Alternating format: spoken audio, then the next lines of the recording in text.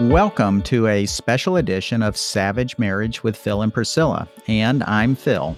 And I'm Priscilla. You'll be listening to Phil and I read our award-winning book, Savage Marriage: Triumph Over Betrayal and Sexual Addiction. We're releasing the audio version of our book for free, chapter by chapter, every few weeks on this podcast. If you benefited from our ministry, share this podcast with someone else. You'll be glad you did. And here we go. Chapter 8, Unseen Forces in Our Minds. We are taking every thought captive to the obedience of Christ. 2 Corinthians 10:5. I've had more trouble with myself than any other man. Dwight L. Moody. Elbows bumped as people jostled for position to get the best view of the solar eclipse. I stood outside my office building, put on the paper eclipse glasses, and stared up at the sky. Out of the corner of my eye, I glimpsed a young woman wearing a backless, flowy blouse. It was certainly not the type of blouse someone would wear to our office, or any office. She was 60 feet away, and as the slight breeze ruffled her blouse, I could see she wasn't wearing a bra, and I caught a glimpse of the side of her breast. 4 months prior, I'd come clean with Priscilla about my sexual sin. But this backless top woman could quickly pull my mind into the dark place of secret lust. I had a dilemma and turned to God. Should I stay here with my team or turn and walk inside? I wasn't confident in my ability to stand there without stealing more glances at the woman, and I had committed to being hot with Priscilla. I would need to share this experience with her. God's still, quiet voice said, "It's time to get out of here." I turned on my heel, mumbled something about having a lot of work to do, and ambled through the crowd toward the now vacant elevators. I felt a sense of satisfaction, having turned from temptation. Although the backless top woman's appearance had presented an attraction, I had not allowed my mind to create a sexual fantasy. I decided to share the incident with Priscilla that evening. I knew she'd be pleased about my conversation with God and how I'd chosen to turn and leave the situation. I looked forward to her warm embrace and encouragement. After a nice family dinner, Phil and I walked outside. Standing there gazing at the sunset from our front yard, I heard those dreaded words from him. "I have something I need to tell you." These were the same words he used repeatedly after coming clean to share something that would be hard for me to hear. My heart sank. Please, not right now. I don't want to hear it. But I knew I needed to listen. We were committed to being hot with each other, no matter what. While I was a little apprehensive about sharing, I was thankful I had successfully overcome the temptation and done the right thing.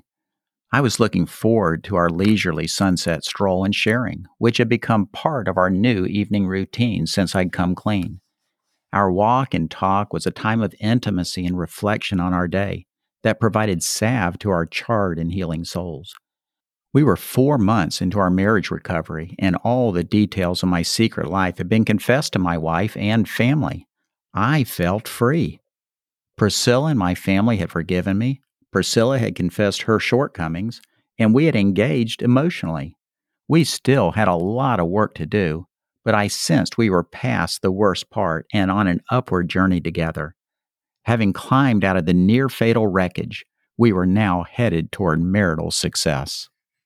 As Phil shared his experience of the backless top woman, a tidal wave of emotion crashed over me. I was suddenly drowning and couldn't reach the surface to take in a breath. I was engulfed in an emotional battle, fighting to move through the sea of past pain, pushing me under again. Listening to the details of his experience with the backless top woman, I became angry and confused. I should have stopped right then and there and asked questions, but the words eluded me as I let hostility take over. It led me down a path of making assumptions and creating not so appealing fantasies in my mind. Phil standing 5 feet from a beautiful, thin woman. She had curly hair and was wearing tight jeans and high heels. She was laughing like she was looking for a party, and she was young, sexy, and fun. All the things I wanted to be. As he talked, my fearful fantasies took a life of its own, looking very real in the cinema of my mind. Phil was moving near her, around her, leering and positioning himself to better see her breast. His mind was consumed with her as he lusted after her, wanting her sexually more than he wanted me. These thoughts, the inner voices, shut down my ability to hear Phil and the Holy Spirit and feel the animosity welling up inside of me. Priscilla was quiet as I shared about the backless top woman. As she listened to the details, I could see her countenance changing. Her lips tightened and her body language closed up.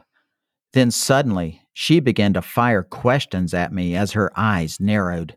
Why were you looking at her? How many times did you look at her? Why didn't you walk away sooner? Confusion washed over me. Her response was not the one I had anticipated, and I began to protest. I wasn't staring at her. I did walk away. You did not. You were staring and lusting for her, and you enjoyed it. I felt backed into a corner, searching for words to soothe the tempest. I wasn't focused on her. I saw her, but I wasn't fantasizing about her or lusting after her. I did the right thing. I walked away. I thought you would be pleased with how I handled it.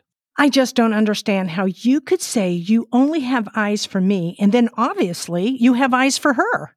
You probably wished I looked like her.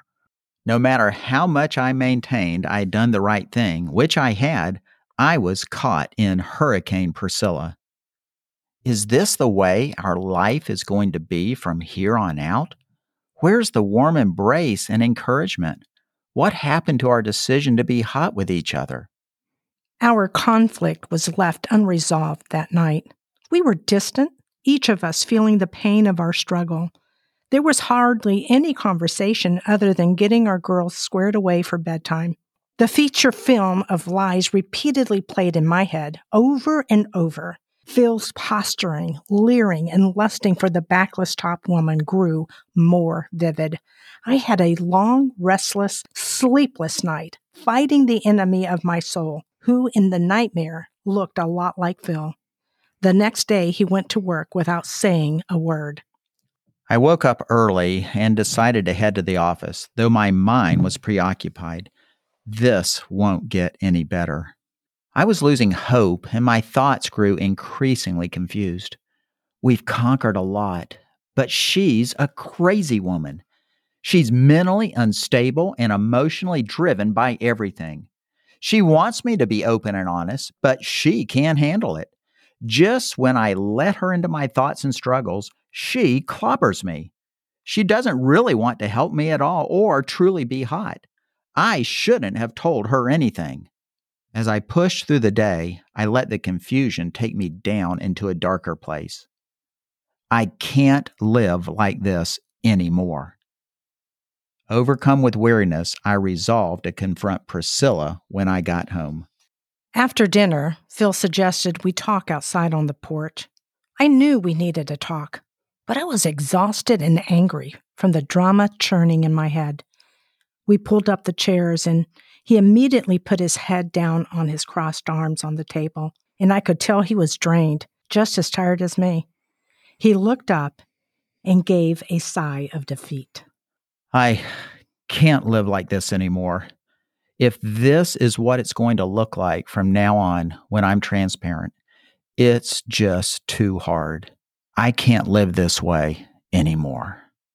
I understood how he felt. The entire circumstance he pulled me into 4 months prior felt too hard for me as well.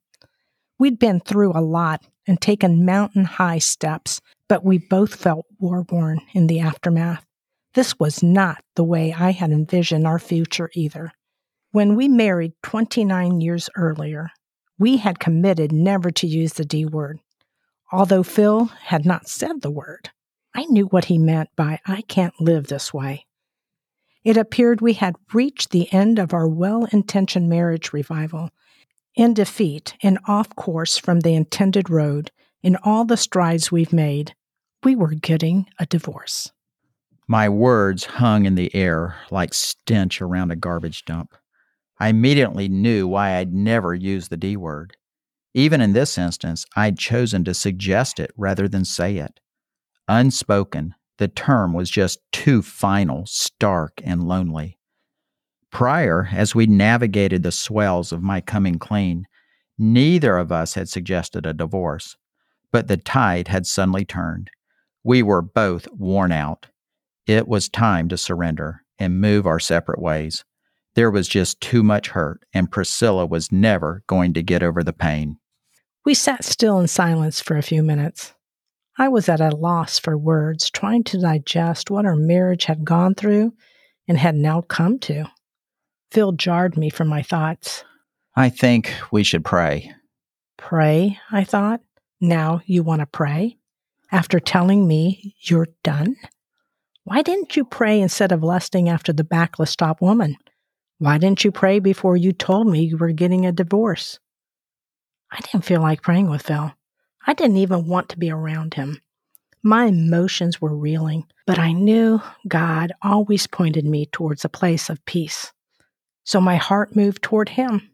My Heavenly Father would know what we should do, even if we'd given up. We had leaned heavily on him since Phil's initial confession, and I knew he would take care of me and my kids, even if Phil and I were done. Phil might walk away from me, but my Father would never leave or forsake me. I refocused on Phil, looking directly at him. I agree. And Phil began to pray. Father, we're in the middle of a mess, and I don't know what to do. I just want to give up. We need your help. Please, Lord Jesus, help us. Help us to see and know what you want us to do. Immediately, I felt the atmosphere change. The heaviness evaporated, and suddenly I felt peace and calm. When Phil looked up, his eyes were moist but brighter. He looked me in the eye, and his lips curved into a sly smile, like he was going to say something funny. You know, I was thinking, if we were standing before a judge and stating that we want a divorce, we'd have to give a reason. So I'd probably tell the judge I had lived an immoral lifestyle. I betrayed my wife and children, and I did a whole bunch of other misdeeds. Then the judge would ask, "That's why you want a divorce?" And I'd answer, "No, Your Honor, my wife has forgiven me for all of that." Then the judge would ask, "So why do you want a divorce?" And I'd say, "Well, Your Honor, you see, the reason for the divorce is not the adultery, immorality, or betrayal. It's because of a woman with a backless top."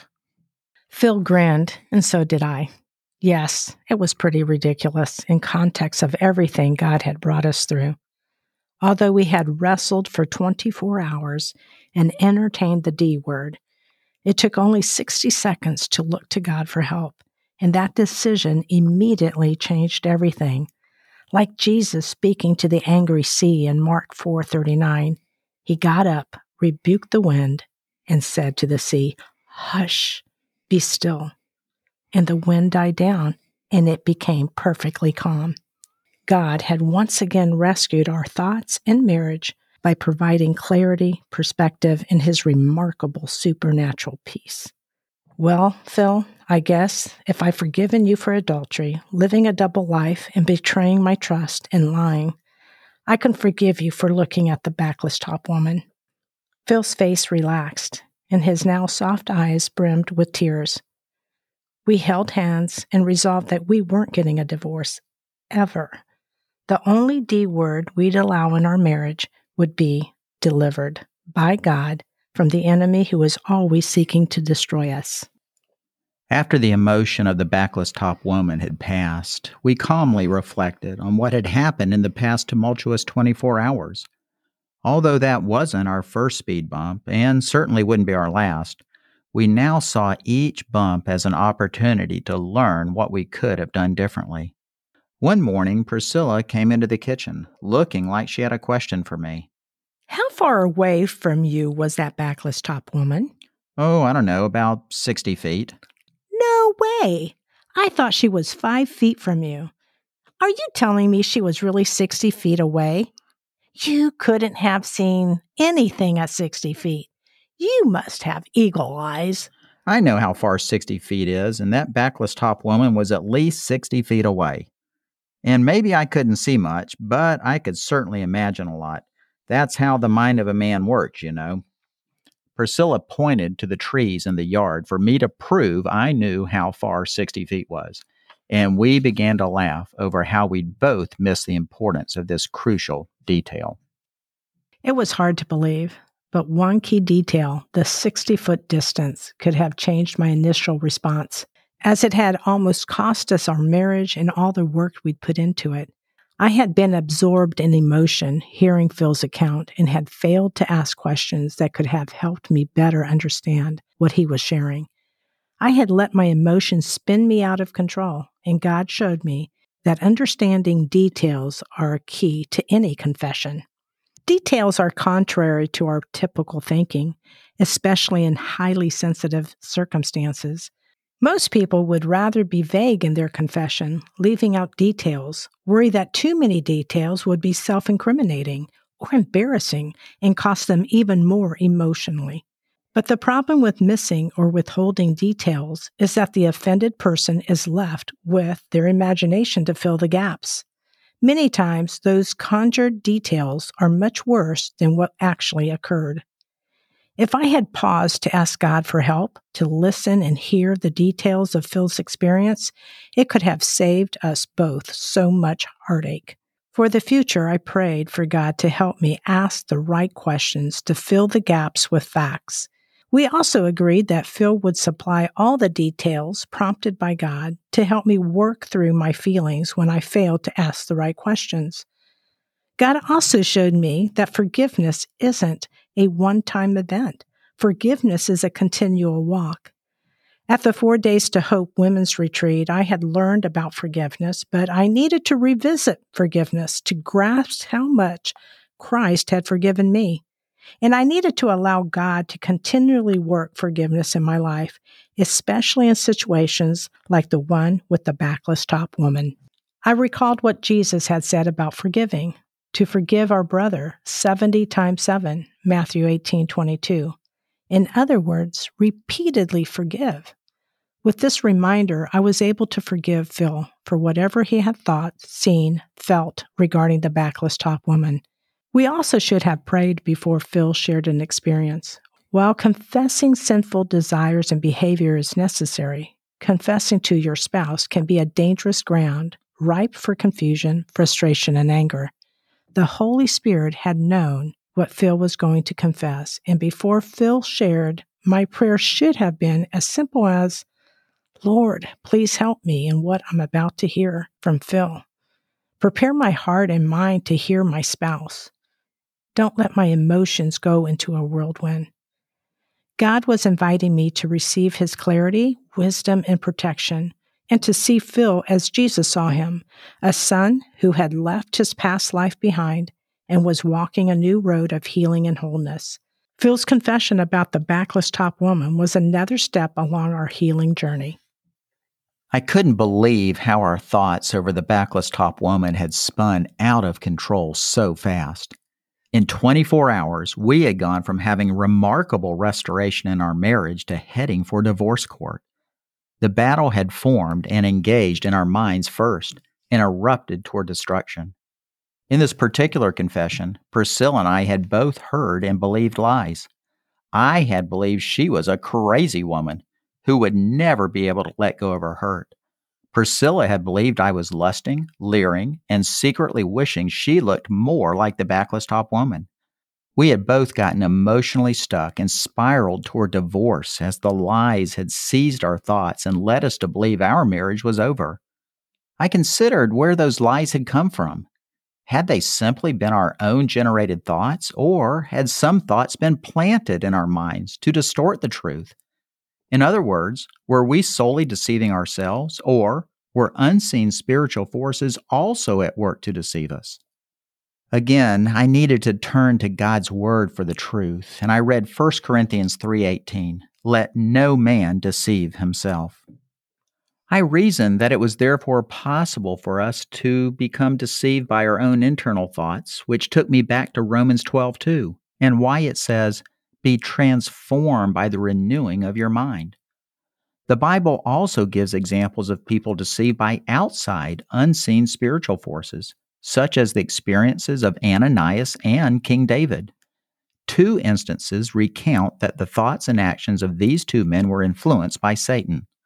The Apostle Peter sharply rebuked Ananias for secretly withholding some proceeds from the sale of a land. He said, "Ananias, why has Satan filled your heart to lie to the Holy Spirit and to keep back some of the proceeds of the land?" Acts 5:3. In King David's situation, the Bible says, Satan stood up against Israel and incited David to count Israel. 1 Chronicles 21:1.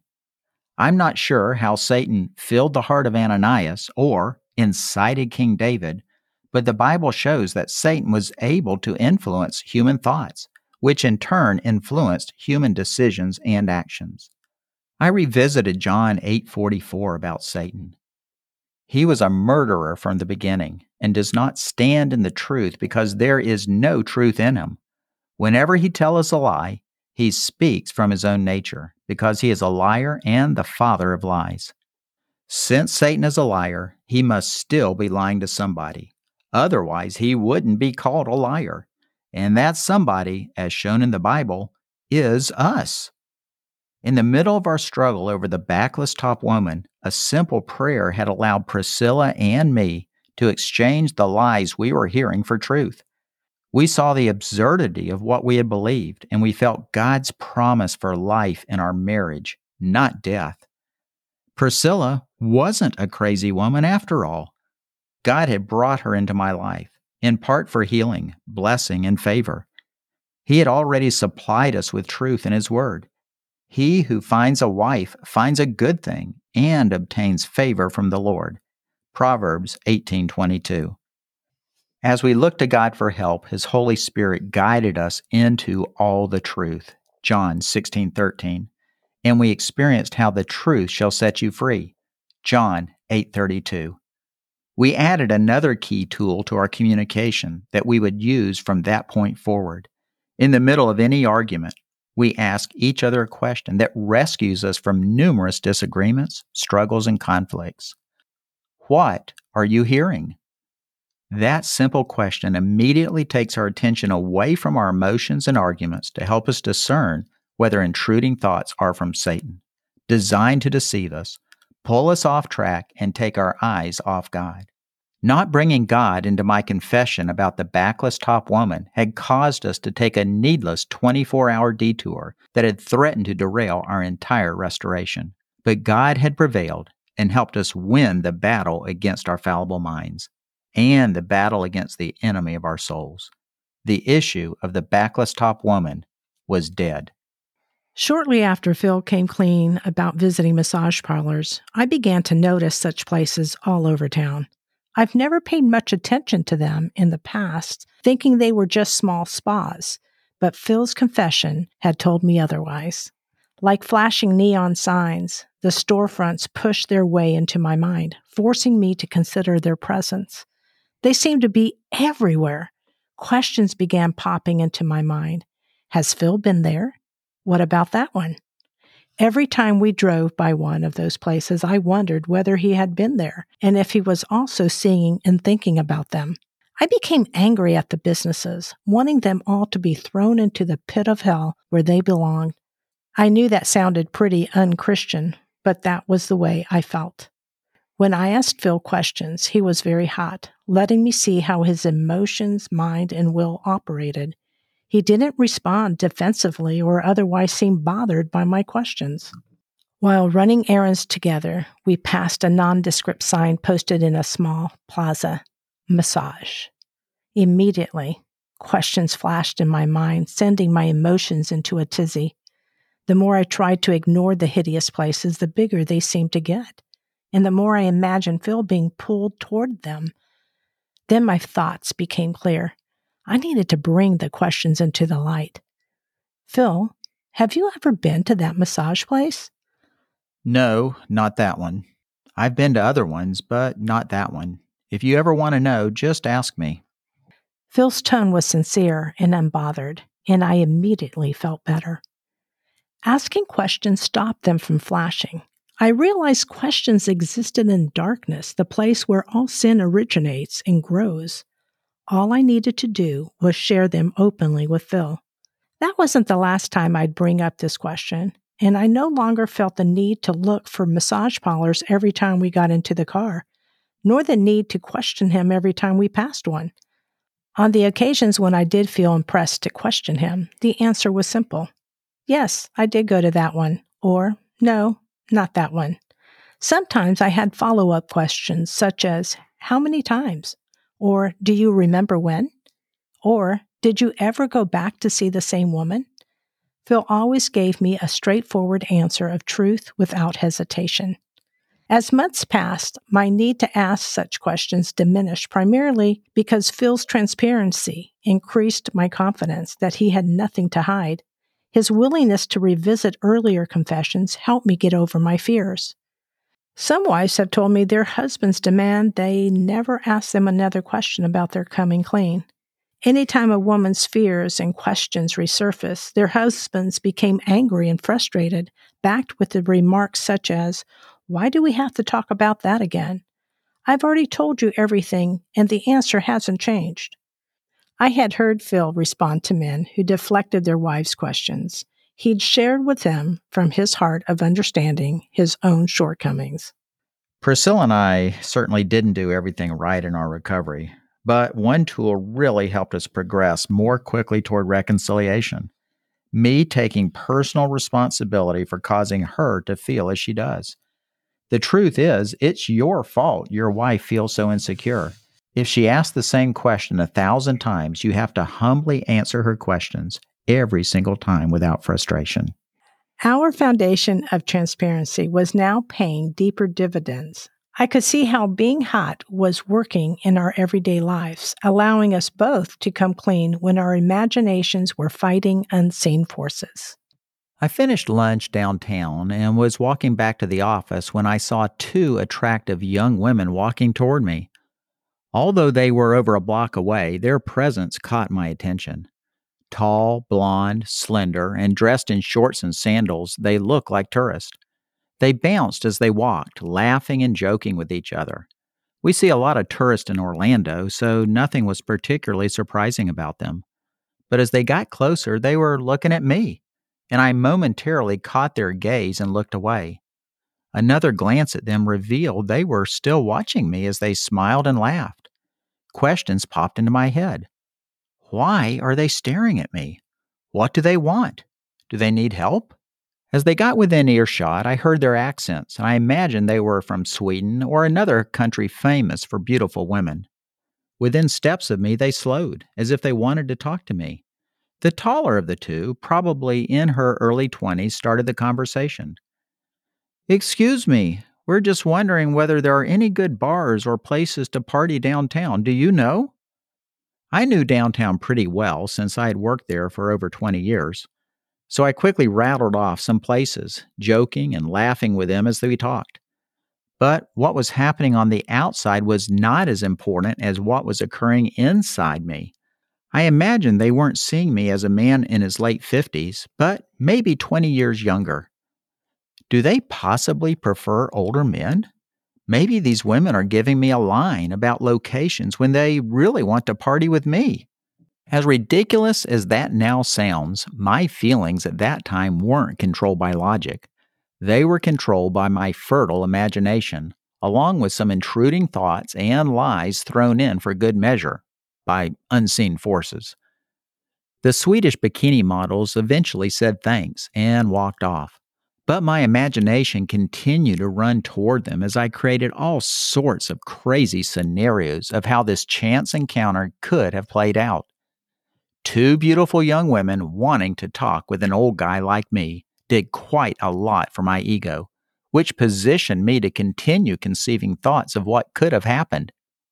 When I got back to my office, I sent Priscilla a praying hands emoji. the code we'd agreed I would use whenever a battle was forming in my mind that threatened to lead me down the dark and well-trodden path. In other words, not just momentary thoughts that came and went, but thoughts that seemed impossible to get rid of, that stuck like gorilla glue, threatening to take me captive and pull me back into the sin that had dominated my life. Ever since the backless top woman, I'd experimented with sending Priscilla the praying hands each time temptation confronted me. I was amazed how fast the thoughts would evaporate as soon as I hit the send button. Moving my imagination out of darkness into the light positioned me to take captive every thought to the obedience of Christ. 2 Corinthians 10:5. Otherwise, when I allowed thoughts to simmer in secrecy, they took me captive. The praying hands code became a powerful tool God used to free me from temptations that continued to plague my life. Hitting the send button would immediately open the door to my secret thoughts and remove their power. By alerting Priscilla to my desires, I invited her to be a battle partner with me rather than merely a confession partner I used to unload the guilt of my sin. She always quickly texted back with emojis of hearts, googly eyes, or a kiss, and texted that God was with me and had power to help me overcome every temptation. Her words were powerful, letting me know she loved me and was praying for me. My text helped her learn how I thought and prompted her to come to my aid in situations that wouldn't be good for me. As thoughts of the two women teased my imagination, the praying hands to Priscilla tipped the battle in my favor. Unseen forces threatening to control my mind simply couldn't exist without secrecy. By the time I arrived home that evening, I had forgotten about the incident, but Priscilla hadn't. What was the praying hands about today? Oh, it was related to two young women I saw on the way back from lunch. What happened? Priscilla wanted to understand the details to avoid repeating the backless top woman debacle. Well, after lunch with a client downtown, I was walking back to the office when I saw two attractive young women walking toward me, laughing, joking, and looking like they wanted to talk to me. They were foreigners and kept staring at me, and as they drew closer, they stopped to ask me about bars and places to party downtown. So I thought maybe they were interested in me and wanted more than just information. They kept talking and joking with me, and my imagination started going haywire, thinking maybe they wanted to have sex with me. Well, they eventually left, and as I went up to the office, my thoughts about their interest in me were still spinning. So that's when I decided to send you the code. Priscilla had been watching me intently, and when I told her I had imagined the girls wanted to have sex with me, her mouth curled up like she was trying not to laugh. As I finished my heartfelt confession, she couldn't contain herself anymore. She doubled over, holding her stomach as she laughed. Phil, do you really think those girls wanted to have sex with you? I don't think so. Do you know what they actually were thinking? That you look like a safe guy to ask for help, like someone who could have been their dad. Although I was a bit offended, Priscilla was laughing so hard at the thought of those girls wanting to have sex with me, the truth of what she said quickly sank in. Well, I guess you're right. Those women probably weren't thinking about having sex with an old guy like me, but my ego and imagination said otherwise. That's why I sent the praying hands to you. It's interesting, right after I sent it, the thoughts just vanished. Priscilla kept laughing, and I sheepishly forgot the whole episode. Whatever subconscious thoughts may have been lingering were now completely gone in light of the truth Priscilla had shown me. She helped me cast down the vain imaginations that had dominated my mind only a few hours earlier. Phil's confession about the women downtown gave me another glimpse into the battles taking place inside his head. But they also created insecurities in me. Yes, Phil's imagination could run wild, but so could mine. I sometimes became the police or the Holy Spirit, wanting to protect Phil and me from beautiful women I imagined he was lusting after, women I could never match up to. It was the prison of my mind, and I hated thinking such thoughts. Because of my fears, I became trapped in situation after situation. I asked God to help me break out of my self-imposed prison. One morning, the answer came. No matter how much I try, I cannot control, protect, or limit what's going on with Phil. He isn't my problem. He's God's problem. I had been relying on my own strategies, strength, and diligence to make sure I wouldn't be hurt again. In my frustration, I had become the author and perfecter of Phil's faith and mine. I had placed myself in a position that only Jesus should have occupied. Once again, I recognized Phil was in God's care, and he was the shield and protector of our lives, not me. God loved Phil more than I ever could in my humanness, and he wanted me to get out of the way and rest in what Jesus was doing as the champion who initiates and perfects our faith. Hebrews 12:2. God had wanted me to simply fix my eyes on Jesus while he took care of Phil. Going forward, anytime I heard the enemy's voice telling me to pick up my police badge, I told the unseen forces, go talk to Jesus. Embracing the spiritual authority that God had given me allowed me to escape from the prison of my mind. Our experience with radical transparency produced more victory over my thought life than I had ever thought possible. When meeting with my accountability partner for over 10 years in several men's accountability groups, I'd merely used them as pressure relief valves. I'd confess just enough sin to feel better, while hoping the other men were admiring me for being a great Christian guy. It was all hypocrisy and self-righteousness on my part. One day I met with a man named John who was helping lead a men's accountability group. I shared my story with him and eventually got to the punchline. You know, John, Priscilla is now my accountability partner. His eyebrows arched and his jaw dropped as his back straightened. Priscilla? He questioned. His brow furrowed. I don't think that's a good idea. While it may feel good for you to unload your guilt on her, just think how that must make her feel. Are you really going to tell her there's other women you think want to have sex with you? Well, I've already told her things like that, I said, thinking back to the Swedish bikini models. Really? John said. How did she react? Well, she laughed and assured me the women didn't want to have sex with me. John pondered my response. So you don't think men's accountability groups are any good? Well, accountability groups can be good, but they allowed me to share more intimate details of my life than I'd shared with Priscilla. God wanted me to be as intimate with her as my wife as I am with him. I had let my accountability partners take a place that only Priscilla should have occupied. John looked and asked again, What do you think needs to change? I think many men let each other off too easy without asking hard questions because they don't want to answer any themselves. For example, someone typically asks, How did everyone's week go? Which is the code phrase for, did anyone act out sexually? Usually some guy looks up and sheepishly says, I was on the internet checking on travel and got sidetracked from one website to another, and I found myself on some inappropriate sites that just popped up. The other men listen, nodding to show empathy and understanding, and usually another man then shares he had a similar experience, maybe with a slight variation. As the meeting wraps up, the leader thanks everyone for being open and honest, saying it's so good to know that we're forgiven, and assures everyone that next week will be better. Everyone agrees to pray for each other, and then with fist bumps and shoulder hugs, everyone leaves, feeling better about what happened in their past week, but still a little bit unsure that they have what it takes to make it through the following week. John nodded, and I continued.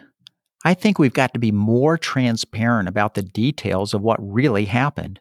For example, when someone says, I looked at some inappropriate websites, we should ask tougher questions like, which ones? What genre of porn was it? How long did you look at it? Did you masturbate? Did you go back to the websites later and masturbate again? Did you have sex with your wife later while thinking about the porn you just looked at? Have you told your wife? These details are where the shame resides, and shame demands secrecy. When we pull all these details out of the darkness and expose them to the light, their power over us just dissipates. You tell Priscilla details like this? John was clearly curious about how far I was taking this line of thinking. Yes, although I've not had anything like that to tell her since coming clean. And you know what? She's ended up sharing some things with me from her past that she'd never told anyone. So God used my freedom to encourage her to be transparent as well. We've learned we're both broken in our human nature, and through our brokenness, we've seen God use us as instruments of healing with each other. That never happened in our previous 28 years of marriage. John agreed. Yes, I do believe we have to be transparent with our wives.